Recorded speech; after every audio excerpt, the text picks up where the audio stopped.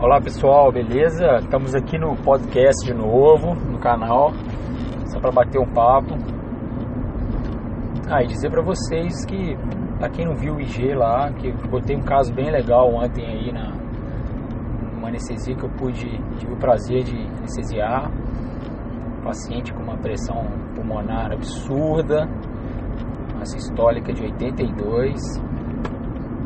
Nunca tinha visto uma pressão pulmonar tão sistólica, tão alta na minha vida.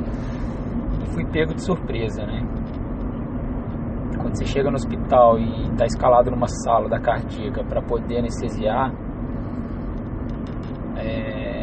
principalmente no hospital universitário, de escola, de ensino, SUS, você sempre recebe uma surpresinha, né? Então, nesse caso foi uma paciente lúpica, com talassemia, anemia crônica, com usuária crônica de corticoide, síndrome de Cushing, com valvulopatia mitral e tricúspide, com uma insuficiência cardíaca congestiva, insuficiência moderada de ventrículo direito e hipertensão pulmonar de 82, assim, assustador, né? Quando se você olha os exames, você vê que tem uma anemia de uma hemoglobina de 8, aí você fala, pô, é lúpica, né? Putz, vamos ver o rim.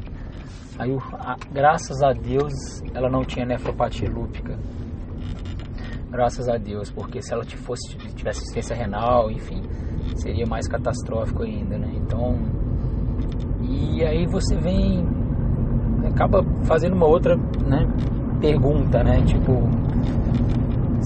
será que essa paciente está no melhor momento para ser operada? Ela está descompensada? Porque se ela tivesse descompensada, seria uma tragédia também.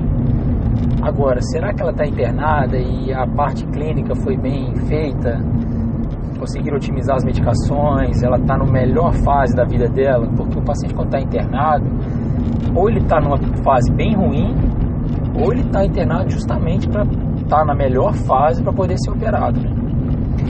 E aí, nesse caso, graças a Deus, a paciente, né, de 40 anos, feminina, estava internada para otimizar, para conseguir estar no melhor momento clínico dela para ser operada. Então, ainda bem, né, quando eu fui conversar com ela estava sem edema de membro inferior, ela estava bem sequinha, né, a gente tinha visto o raio-x tórax dela prévio, ela tinha um raio-x tórax que não mostrava nenhuma congestão pulmonar.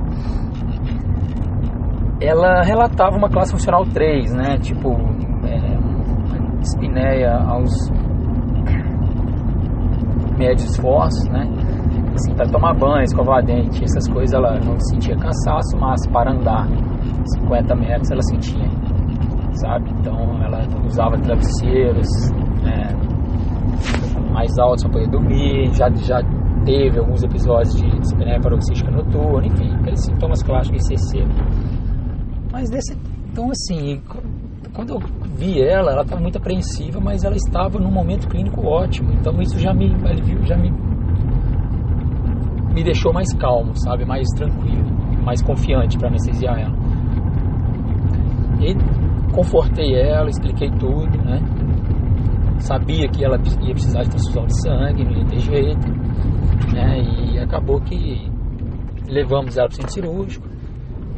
Ela já estava com acesso venoso, pegamos uma artéria, uma anestesia local, botei uma musiquinha, botei um Jack Johnson para ela ficar escutando, pedi para a sala toda ficar em silêncio antes dela chegar. Então a sala estava toda quieta, era uma sala que não estava fria, não tinha nenhum alarme tocando, e eu botei um Jack Johnson para ela escutar, porque ela estava bem apreensiva, coitada.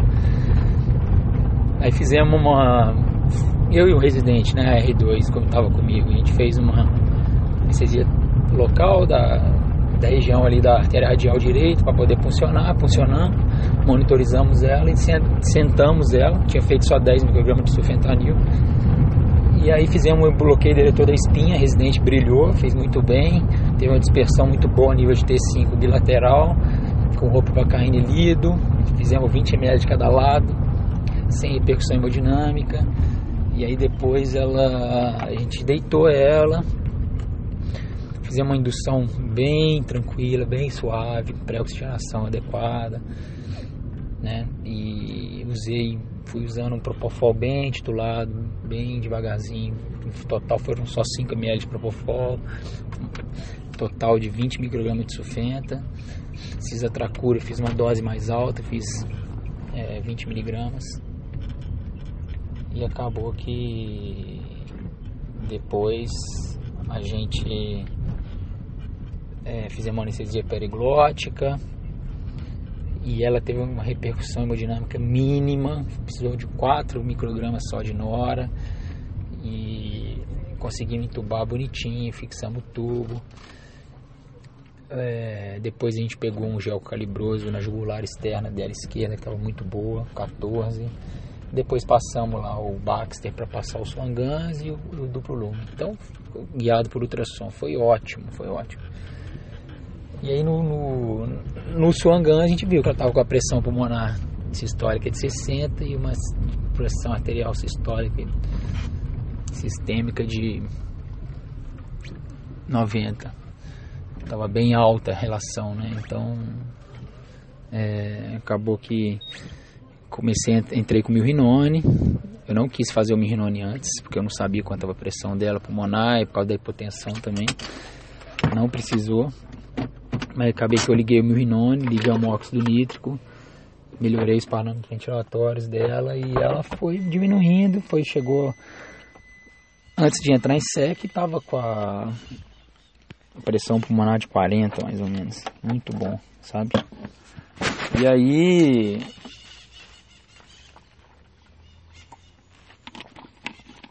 liberamos para cirurgia, fizemos transamin, embolos também, antibiótico, e acabou que a incisão também, a toracotomia foi bem rápida, sem repercussão hemodinâmica alguma.